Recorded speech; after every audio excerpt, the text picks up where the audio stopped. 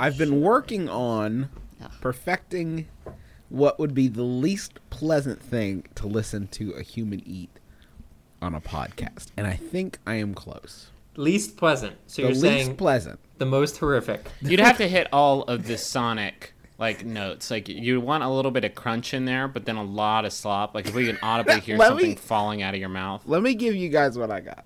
Here's where I'm at. Oh, that's an apple. Or a pear. How do you eat? Do you tilt your head back and then gobble? Here's the thing.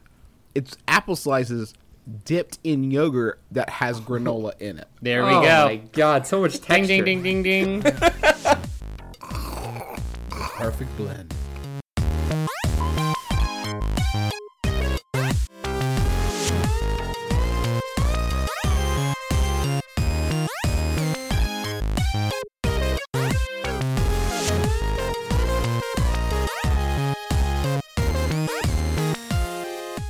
My name is Justin McElroy, and I know the best game of the week. My name is Griffin McElroy, and I've pretty much got it in the bag.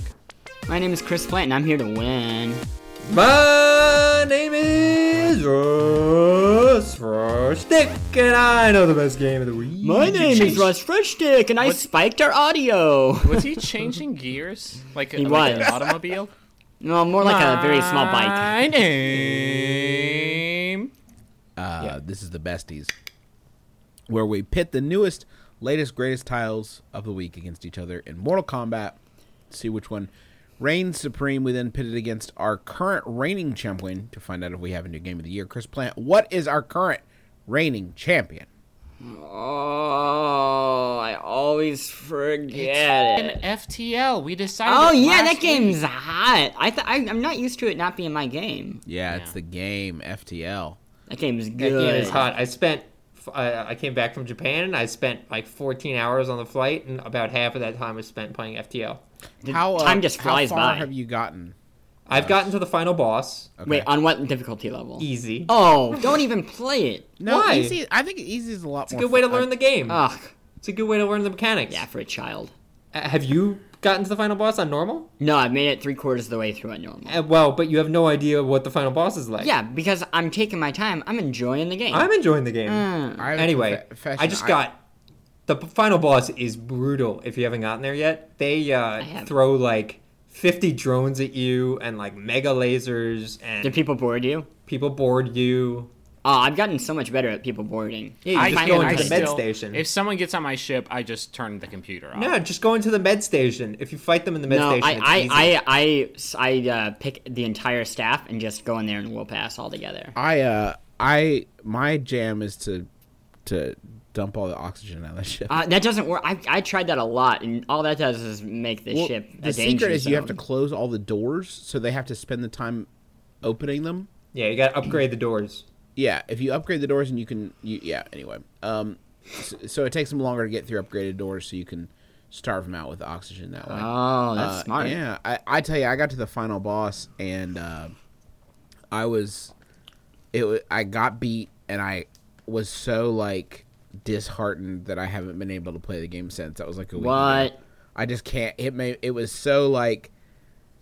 Here's a pro tip: the final boss has phases, so don't waste all your missiles on the first phase. Yeah. That's something you should know because that's how I screwed myself. But frankly, I made it to the final boss a second time, and I still just got annihilated on the second phase. The second phase is just brutal. Yeah. So anyway, FTL's great. Listen to last week's episode if you want to know more about that. Griffin, have you been playing it? Yeah, I played it a little bit. It's very, very difficult. It is. Try easy. It's a better way to learn. I wish they had a baby easy mode. Yeah. For, super easy for babies. It's called YouTube. You just watch it. Chris Plant, ladies and gentlemen. Russ Freshtick, you're the commissioner this week. Who do you want to go first? Let us go with Senor Griffin McElroy. All right. My game this week, I've been waiting so long to talk about it, is Little Big Planet for the PlayStation Vita. Oh, man. Yay. You've been playing Has that for anyone like months. Has anyone here played it? I have. Yeah. Yeah. It is exceptional.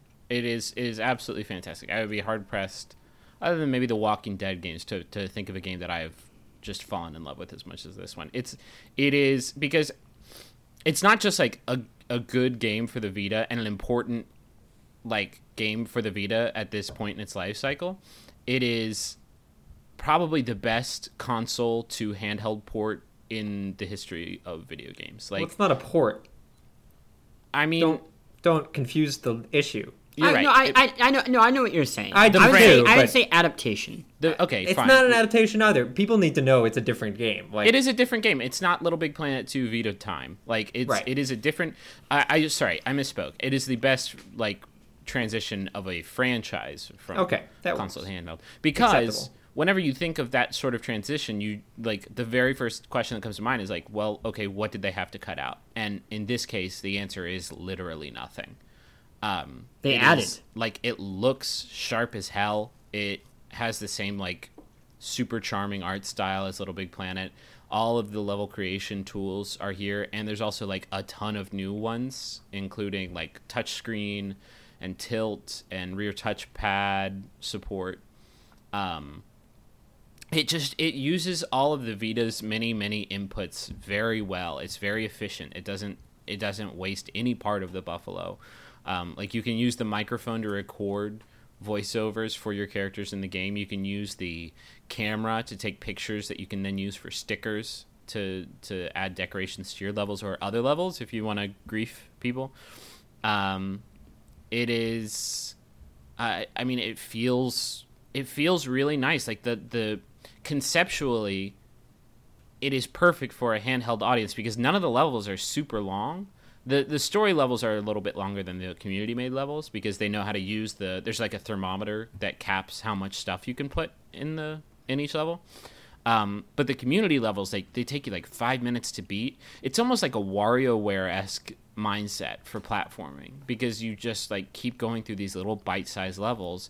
And like, even though the game's officially been out for like 2 days now, but GameStop broke the street date on it. There's already like a ton of amazing stuff on there. Like, every day I turn it on and there's new stuff waiting for me. But yeah, it's just I can't believe it's only been out for 2 days. I've been playing that game for... They did send it very early. This episode of The Besties is sponsored by Aura Frames. All right, so you know there are a number of people in your life that are not necessarily the most technologically savvy. I'm sure immediately names jump to your mind. Those are the sorts of people that you would say, oh, maybe they would want a digital picture room in their house, but they wouldn't necessarily be able to like set it up and get it working and add new pictures and stuff like that. That is where Aura Frames comes in. It's a digital picture frame that allows you to basically upload any photos that you have directly to the frame. You don't need them to do any work. In fact, you could even set it all up before they even open the box. You have the account set up, you just have to connect it to their Wi-Fi, and once that's done, everything happens over the internet. So you can add new photos, you can do whatever you want, and it all works completely smoothly. I set it up for my grandmother, who's 95 years old. I set it up for my mom, who's 70 years old, and they both love their Aura frames, and they love seeing the pictures and new photos of the family, all being added without them having to do anything. So I'd highly recommend it. I'm really, really happy with it.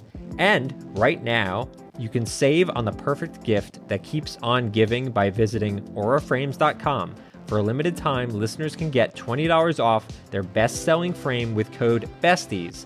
That's AURA frames.com, promo code BESTIES. Terms and conditions apply. So I do want to bring up one thing. I'm a very big fan of the Vita as hardware, and I think a lot of game software makers have been smart about the hardware insofar as not demanding that you utilize every part of the Buffalo, as you said. Yeah. Honestly, I sort of think that things like backtouch are awful and should be abolished from the planet. And I find that in Little Big Planet Vita, at least for the campaign, I haven't messed too much with the community levels yet. They force you to use a lot of the features that drive me up a wall. Like, I was really enjoying like just the normal platforming stuff, and like a little bit of the front touch is totally fine, but like every other level, it's like now you're rolling things by tilting the screen and stuff like that, and that kind of bummed me out. I still feel like the story mode is mostly just the same platforming stuff. I don't know. I feel like they work, specifically rear touchpad. I think really the only thing they use that for is to push things forward towards the screen, because it still has the same 3-layer platforming style that the other Little Big Planet games have. That's really the only thing that they use that for, and I don't think that's ham-fisted at all. Also, I think some of the front screen stuff I feel like is really inspired. Like you get a helmet that shoots rockets, and then you can steer the rockets with the touchscreen, which is really neat. Like some of the boss fights that they work that into are really very clever. I was just left thinking, like, you could have just done that with the analog stick or given people the option. What was the name of that black and white game that came out right at launch that everybody was so excited about? Black and white. Escape Plan. A third of Escape Plan was doing that silly touch the back of the Vita to push out the block scenario, and it was atrocious. And it made me think, this whole back of the pad thing just doesn't even work. Like, you can't even program it well, because these guys had to do 3 things and they couldn't do that one. And I was shocked with Little Big Planet. While, like Russ, I don't technically enjoy it, that it at least worked. Like, when I needed to make my way across the level on the first try, I could do it. Like, it registered appropriately. And the same was with the user levels, where, like, I was more impressed technically that they appear to have gotten it right, where if you want to do it, it's not a total pain. It's, like, fine. And not necessarily enjoyable. It lets you do cool stuff both in the create mode, like the rear touchpad. It is used to move the camera around, which in other Little Big Planet games, like if you are placing a block, if you're like shaping something, you have no control over the camera. It's just sort of centered on what you're making, which is kind of annoying. In this game, you can move around with the camera, look at what you're look at the other stuff surrounding what you're creating while you're creating it. Like, it's a really helpful tool. And it also leads to some cool gameplay stuff. Like, did you guys play the level that I made? No. Yes. the shooting the people who control things? You shoot clones of yourself out of your head, and then you control yourself with the basic controls, but you also move them around using the touch screen. Really? And so there are these parts of the level that, like, you have to control yourself to open up gates for the other person to move around to manipulate stuff in your environment. And stuff like that, like, one-player co-op, like, that's not possible without the extra control mechanisms. And you created that? Yeah. There was only, like, one real problem with that level, in that it didn't have enough Michael Keaton. Yeah, that's true. If I'm gonna play a multiplicity game, I want. I took a picture of his face and put it in the level, but I got a cease and desist. This is from Michael Keaton. But no, that's like, excuse me. There are people who are making really genuinely cool shit like that, like, every day. It really is like the best selling point for the Vita's, like, crazy, otherwise extraneous features. And, like, I think it is probably the first killer app for the Vita in that regard. Yeah. So that's Their a little bit. community is so nice, I'm going too. to play this game, like, Forever. I can't see myself ever stop. Because Little Big Planet 2, I played that for, like, a year and a half. That coming back. was your Gatia, right? Huh? That was your Gatia? Yeah, that was my game of the year when it came out. And this one, like, the same things I loved about Little Big Planet 2, like being able to come back to it and have basically 20 games worth of levels waiting for me, like, to have that in a portable thing, like, I am never going to get on a plane without it. Yeah. Can you so you can download, like, a ton of levels and you don't need a net connection? Yeah, to you play can them? stream so Little Big Planet PSP, that was the only thing you could do, which was kind of annoying, but now you can either stream the levels like you do with basic Little Big Planet, or you can download them and then just have them for later, which is a really neat feature. Is it disc-based, or can I get it through the PSN? You can PSN, do either. I have it on PSN because it seems like I said, like, I'm always going to always have want it nearby. Yeah. So And you could take pictures of your junk and put it all over your level if you want. yeah. Oh, you can make a level. Yeah. Lovely. I think next up is Mr. Plant. What do you got, Mr. Plant? I got a little ditty called Torchlight 2, which is the sequel to Torchlight 1, which is not a sequel to Diablo 2. It's not a sequel. It's inspired by Diablo 2, which is a lot of names of games that I hope you get the reference to, so this will make a lot of sense. It's an action RPG. You play it from the top down. You build up a character who's a hero, and you go from dungeon to dungeon, clicking lots of things, and collecting the loot. Those things drop after they perish.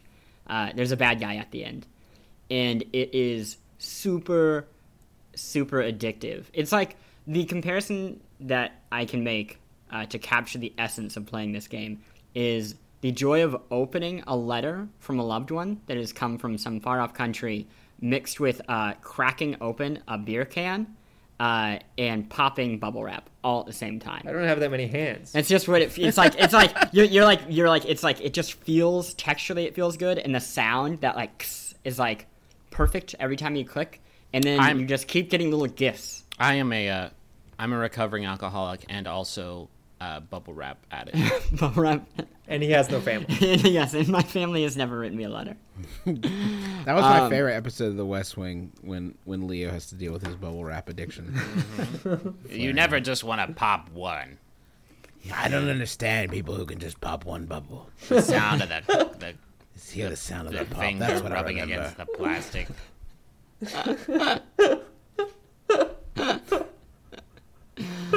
Russ is I'm dying. sorry, I just watched that episode. It's really So it's really hitting you. It's really hitting you in the spot. directed right at me, right at my heart. Luckily, I watched it like 6 times, so Last night. much like every episode of The West Wing. I do. Yeah, I'm sorry. Go ahead, Plant. It's a very simple game to describe. What I liked about it is usually these games are set in very dark settings, like just gritty dungeons with lots of black and dark browns and maybe a little bit of red. And they're not places I want to hang out. I'm also not really into high fantasy, like dragons and oaks and ogres and What is an oak? Like a tree? oak trees and fir trees. And what I appreciate about this game is it's like very charming, and they do other types of fantasy. Like an entire act of the game is set in the desert, and which is not particularly wild, but they choose to kind of go about it in different ways. So there's a lot of references to Arabian Nights, just to like turn of the century Egyptian excavation. They go to different source material other than kind of the typical fiction fantasy rack that you find at your bookstore. Another example is the third act is the most traditional, murky swamp and, dank forest. And rather than going to Tolkien, they go to Hans Christian Andersen stories and kind of like 1920s pulp writing, which is, I think, just it's a richer source. I don't play that usually. Like, there's Get it? lots You can of color. read. Jesus What? No. Christ. I'm just saying there's lots of color and there's lots of bright lights and there's lots of interesting things to see other than like green orb. Inspiration of torture. You're just clicking and then you stop eventually. Yeah, but you're clicking like the meaning of like life, right? How do you feel about Trojan women? Yeah, Russ is mad at me because I thought the Trojan Women was a play that everyone had to read in school, and apparently y'all are idiots. Yeah, every day of Chris Plant's life is just to prove that he went to college. Was that Mammoth? It's like I went to high school. He is Mammoth. He wrote it during the 300 BC era of Mammoth. Was that Euripides? Euripides. Oh. There is not a way to say his name that doesn't make you sound like a dipshit. Mammoth or Euripides? Euripides. Euripides. Yeah, do you have any questions about the game? Yeah, so a lot of people didn't like Diablo 3 for a number of reasons. Did you play Diablo 3 at all? Yeah, I did with you, remember? No. I don't think we've ever played Diablo 3 Are together. you kidding? We played it at the airport. Oh, for like right. The 8 beta. hours. The beta. You never played the final one. Yes. Why do you think... Because a lot of people are obviously making comparisons because... Here's my defense of Torchlight over Diablo 3 as someone who did not play Diablo 3 beyond the beta. Okay. So take it with a pretty big grain of salt. You can, one, choose any difficulty you want at the start. So you can pick a very hard difficulty right off. Two, it's only $20, which I think is a valid argument. Three, lots and lots of color, which I think that goes a long way. If I'm going to spend that much time in a world, I want it to be a place that I'd like to be. I have a question about Torchlight 2. Go on. I played Torchlight 1, and my biggest complaint that I had with it was that I found, and maybe this is was just me, and I'm about to be really embarrassed, but I found it structurally pretty hard to understand. Like, okay, get a hang if you're talking of about the story, you don't go into it for that. But if you're I talking don't about mean just the story, I mean like going to that same spot over and over again, going deeper and deeper into the mine. I found it kind of hard to understand. I guess, or keep track of. I totally understand. This will be good for Griffin. So they changed it up. Now it's 3 acts, really kind of like 3.5 because it's a video game, so it doesn't know when to end. But you start in different kind of hubs. Now there's not just one hub, there's multiple hubs. And these hubs will have specific areas. So you're kind of like, it's more like a road trip where, you've killed everything in the forest. Where will you go kill next? How about the desert? And then you go there and it's like, you've killed the entire desert.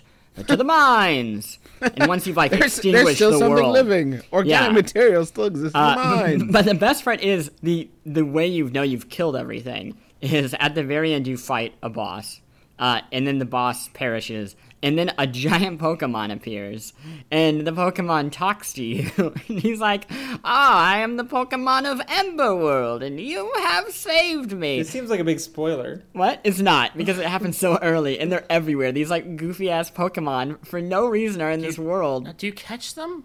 No, you don't catch them because Then they're majestic. why are you saying they're Pokemon? Because they're untrainable Pokemon. You cannot husband these animals. There's no such thing as untrainable Pokemon. Yeah, you know what an untrainable Pokemon is? An untrainable Pokemon is just an animal.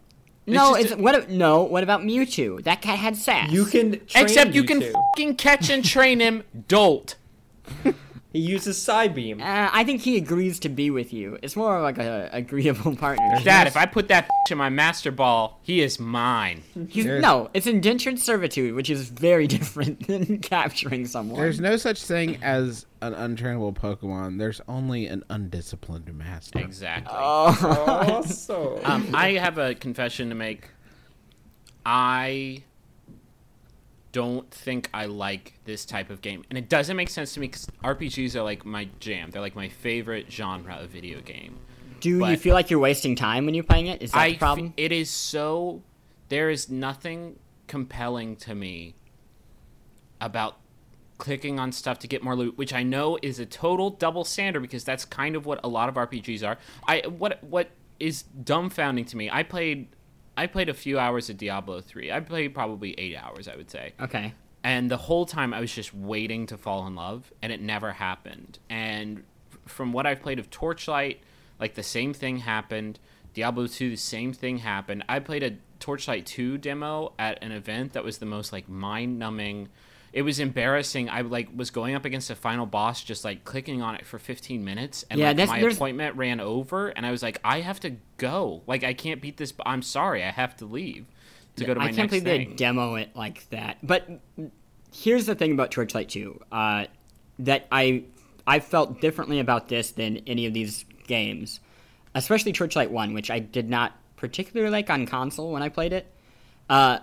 In Torchlight 2, there were actual tactics, and they were like very specific to your class. So I played a rogue, basically, who specialized in the dark magic. I could raise creatures from the dead.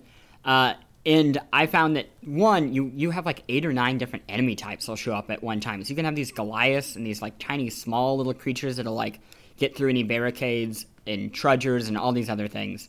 And I would use basically like one power, like a bramble would, that would put a thorny, poisonous vine behind me. So I could basically create corridors that these creatures would have to walk in by using this power. And then at the front of that, I would set up a flank of 6 skeletons that would fire arrows into that. And then I would send a bouncing explosive typhoon down the corridor, which it goes through as many enemies as it can get in a certain amount of feet. So I found I was actually using the resources available to me to create tactics, which I've never done in those games.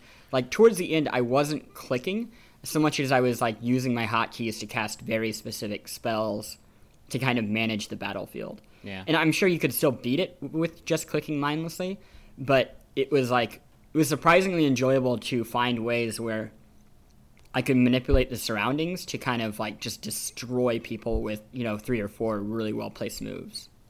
I think maybe my big hang up comes with how sort of fast everything, like how you're not just killing like 1 or 2 monsters at a time. I think the focus on like tearing through huge mobs of people, like that has just never really appealed to me, which again, like, it's hard for me to smack talk Diablo and be a World of Warcraft fan, but at the same time, I feel like that, like, the tactics are much more, like, you're basically like one target at a time. One target at a time, everybody working together, like, a lot of, like, threat coming off that target, a lot of, like, meticulous planning and teamwork. Like, I kind of like, I guess maybe I just like a slower game where, like, when I kill something, I'm like, yeah, we did it. And instead of like, well, 1 down, 4,000 to You go. want a slower, more panda-oriented game. Yeah.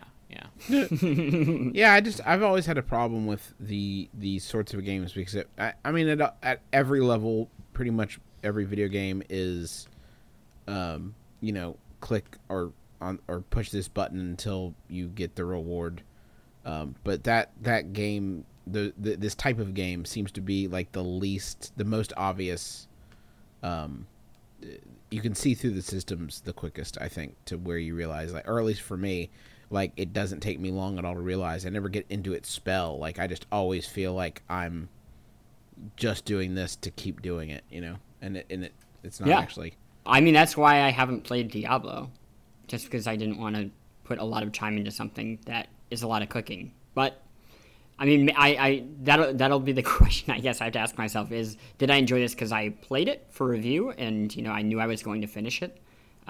Or is this something I would have committed all that time to if I had just picked it up? And I still think it's the latter. I still think I would have played through it just because it's like, maybe it's just a game made for me with all the douchey references I made, but just amazing. Like, it's amazing that there are all these settings in this game, and even the side quests are totally different. Like, you'll be in the middle of a bright field, and there'll be a lamp, and you'll just decide to light it, and out of nowhere, a ghost ship will appear, and you'll get on this ghost ship, and suddenly you'll be in a totally different world. No, that sounds lovely, and I would say, I think for someone, I think we've all been in a situation where we're reviewing a game, and getting to the end is just torturous.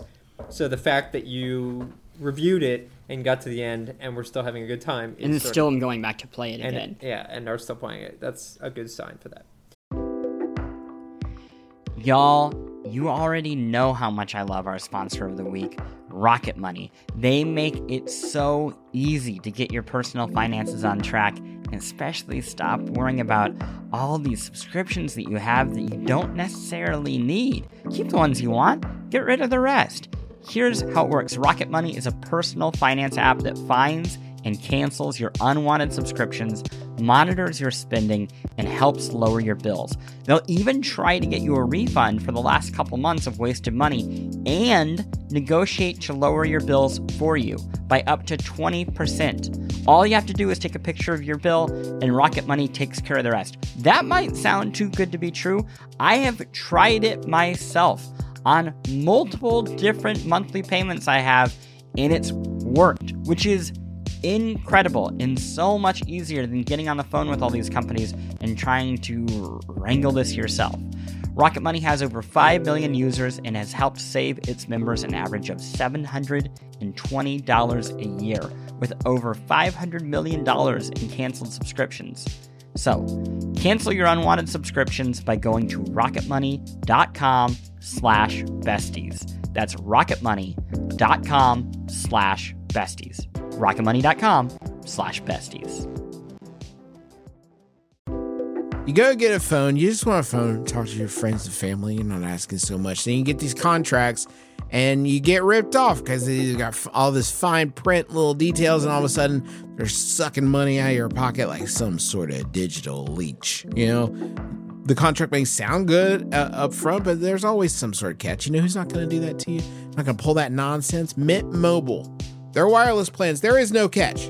$15 a month when you purchase a 3-month plan. Mint Mobile's secret sauce is that they cut out the cost of retail stores and pass those savings directly on to you.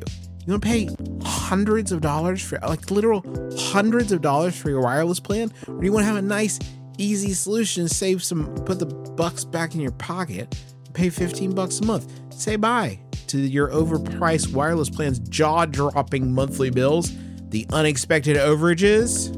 Sound familiar?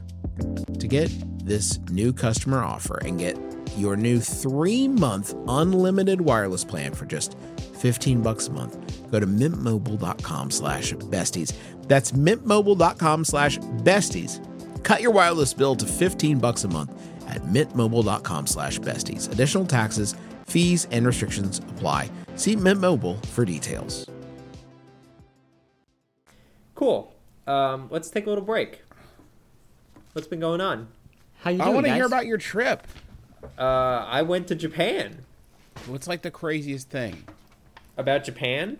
Like, what's the craziest thing that happened? Did you see any I of the told you racist about- record shops? No, but I saw some really awful. So Mike McWhorter of Polygon has been there many times, and so he sort of guided me around. You know, Akihabara and Harajuku and sort of all the big haunts of Tokyo. And he did, I think just to see the horror in my face, take me into probably the most horrific manga store I can't even fathom. My brain is scarred. What was by so the horrific about it? I don't It even wasn't want to put it manga. on. It was hentai. Yeah, no, it was manga. I guess Well, it could be hentai. both. Yeah, that'd be like saying like, I went into a movie shop and you're like, it was horrible, and it was like, was there No, it was pornography like a there? comic- Yeah, it was just a porn shop. Yeah, it was, but it was only comic porn. Yeah, Like, that's hand drawn. That's what. Well, sure.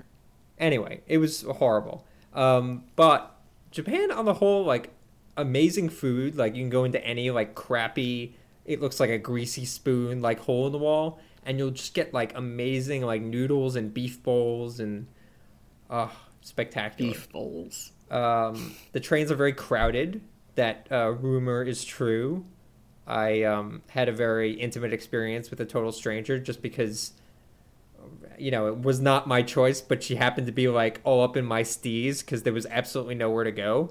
So and it was, you know. Was it like Lost in Translation, this encounter? I did whisper something to her at the end of the train ride, but I won't tell you what it was. Was it like, hey, you're standing on my balls? Yes. That's Something like what I that. said. Something similar to that. And then, so Tokyo was very cool, and I hung out with, you know, friends of the show, Cheapy D, and the 8-4 guys, who were very, very cool. And then at the end of it, we, well, not at the end of it, sort of in the middle, we, you know, Tokyo Game Show started in earnest. And Tokyo Game Show is a very weird show, especially these days, because there's really not a whole lot of games there that, like, people outside of Japan would give two shits about. So it makes covering it really tricky and finding, like, games that sort of have a more global appeal to them. Where are all your cosplay pics?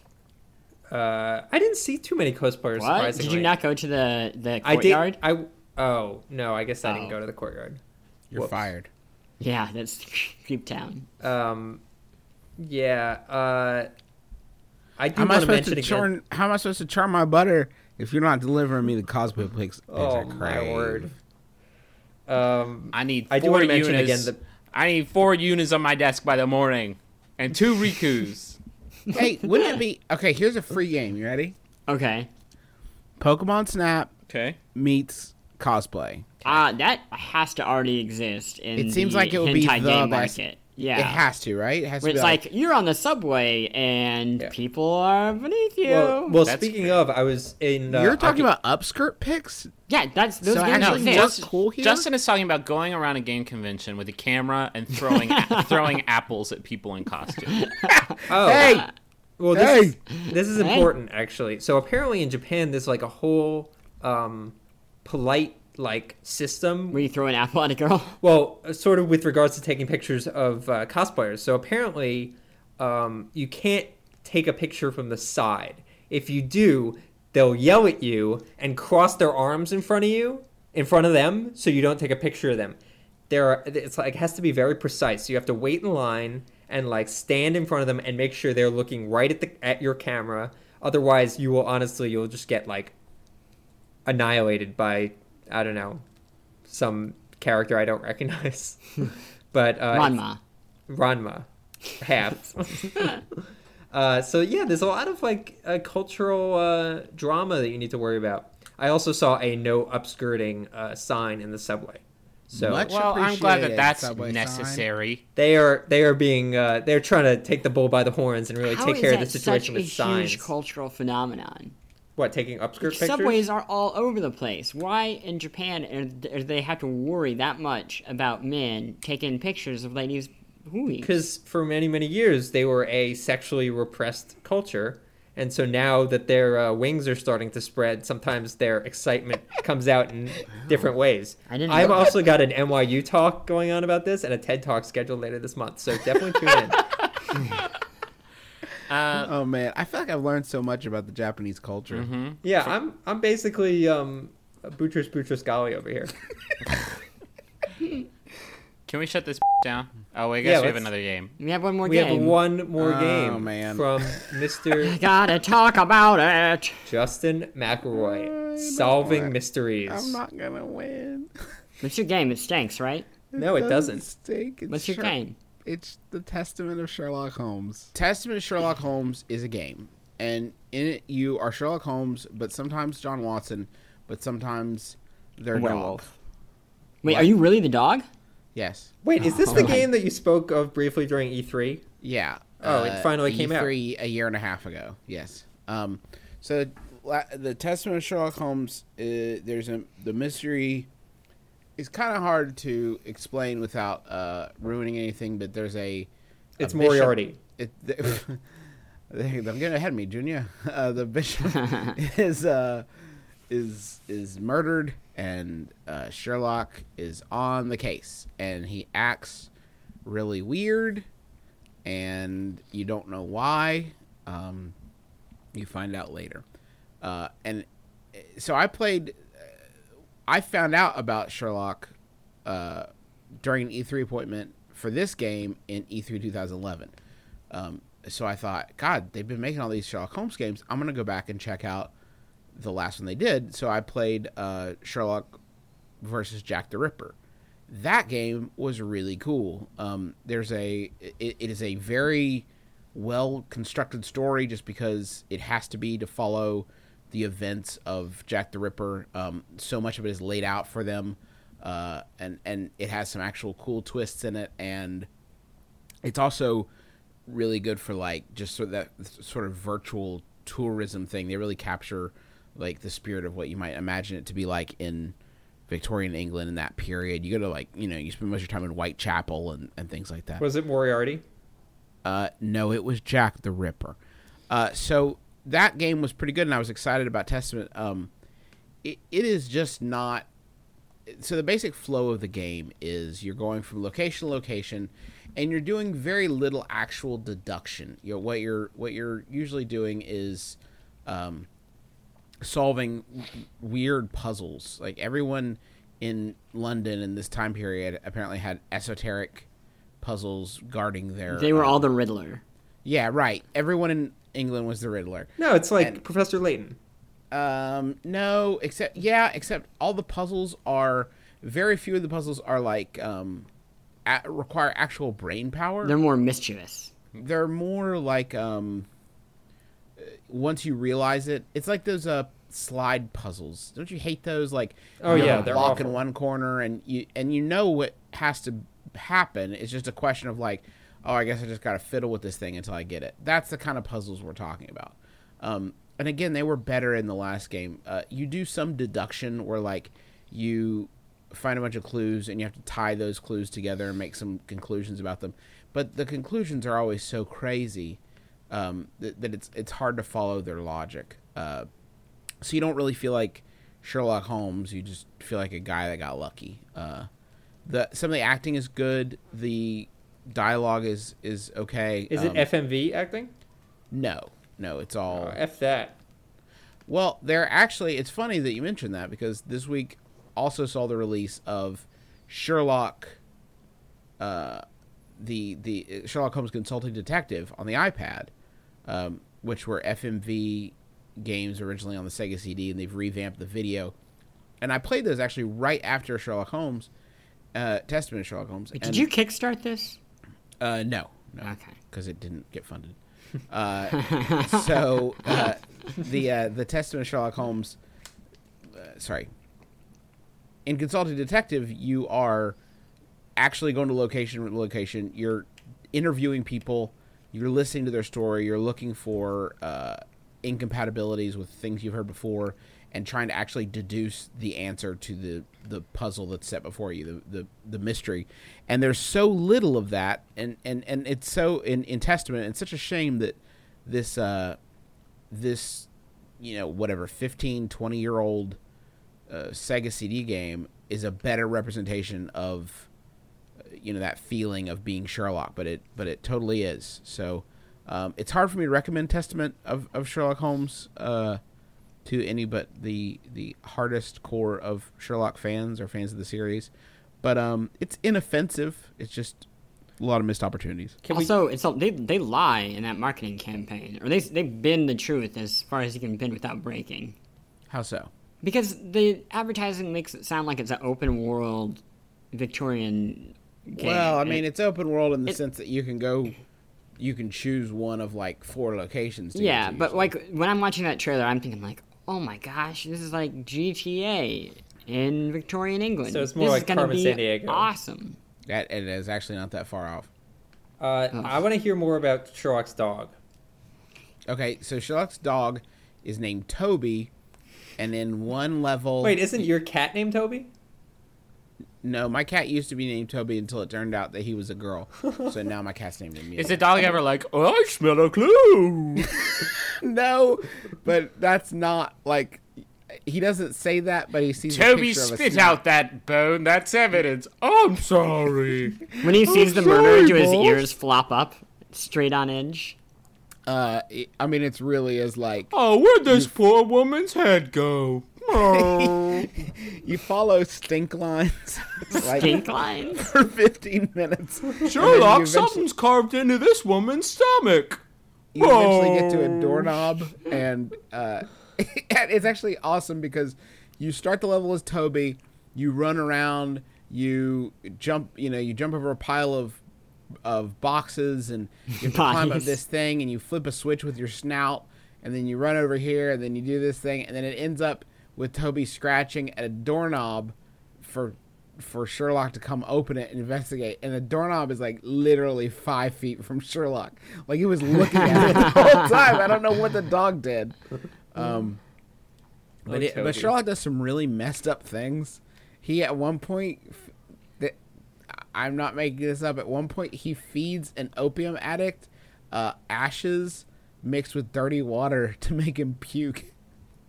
Like, yeah, well, that's good because he was going to die from the opium, right? No. He just needed a distraction so he could steal the keys in his opium den.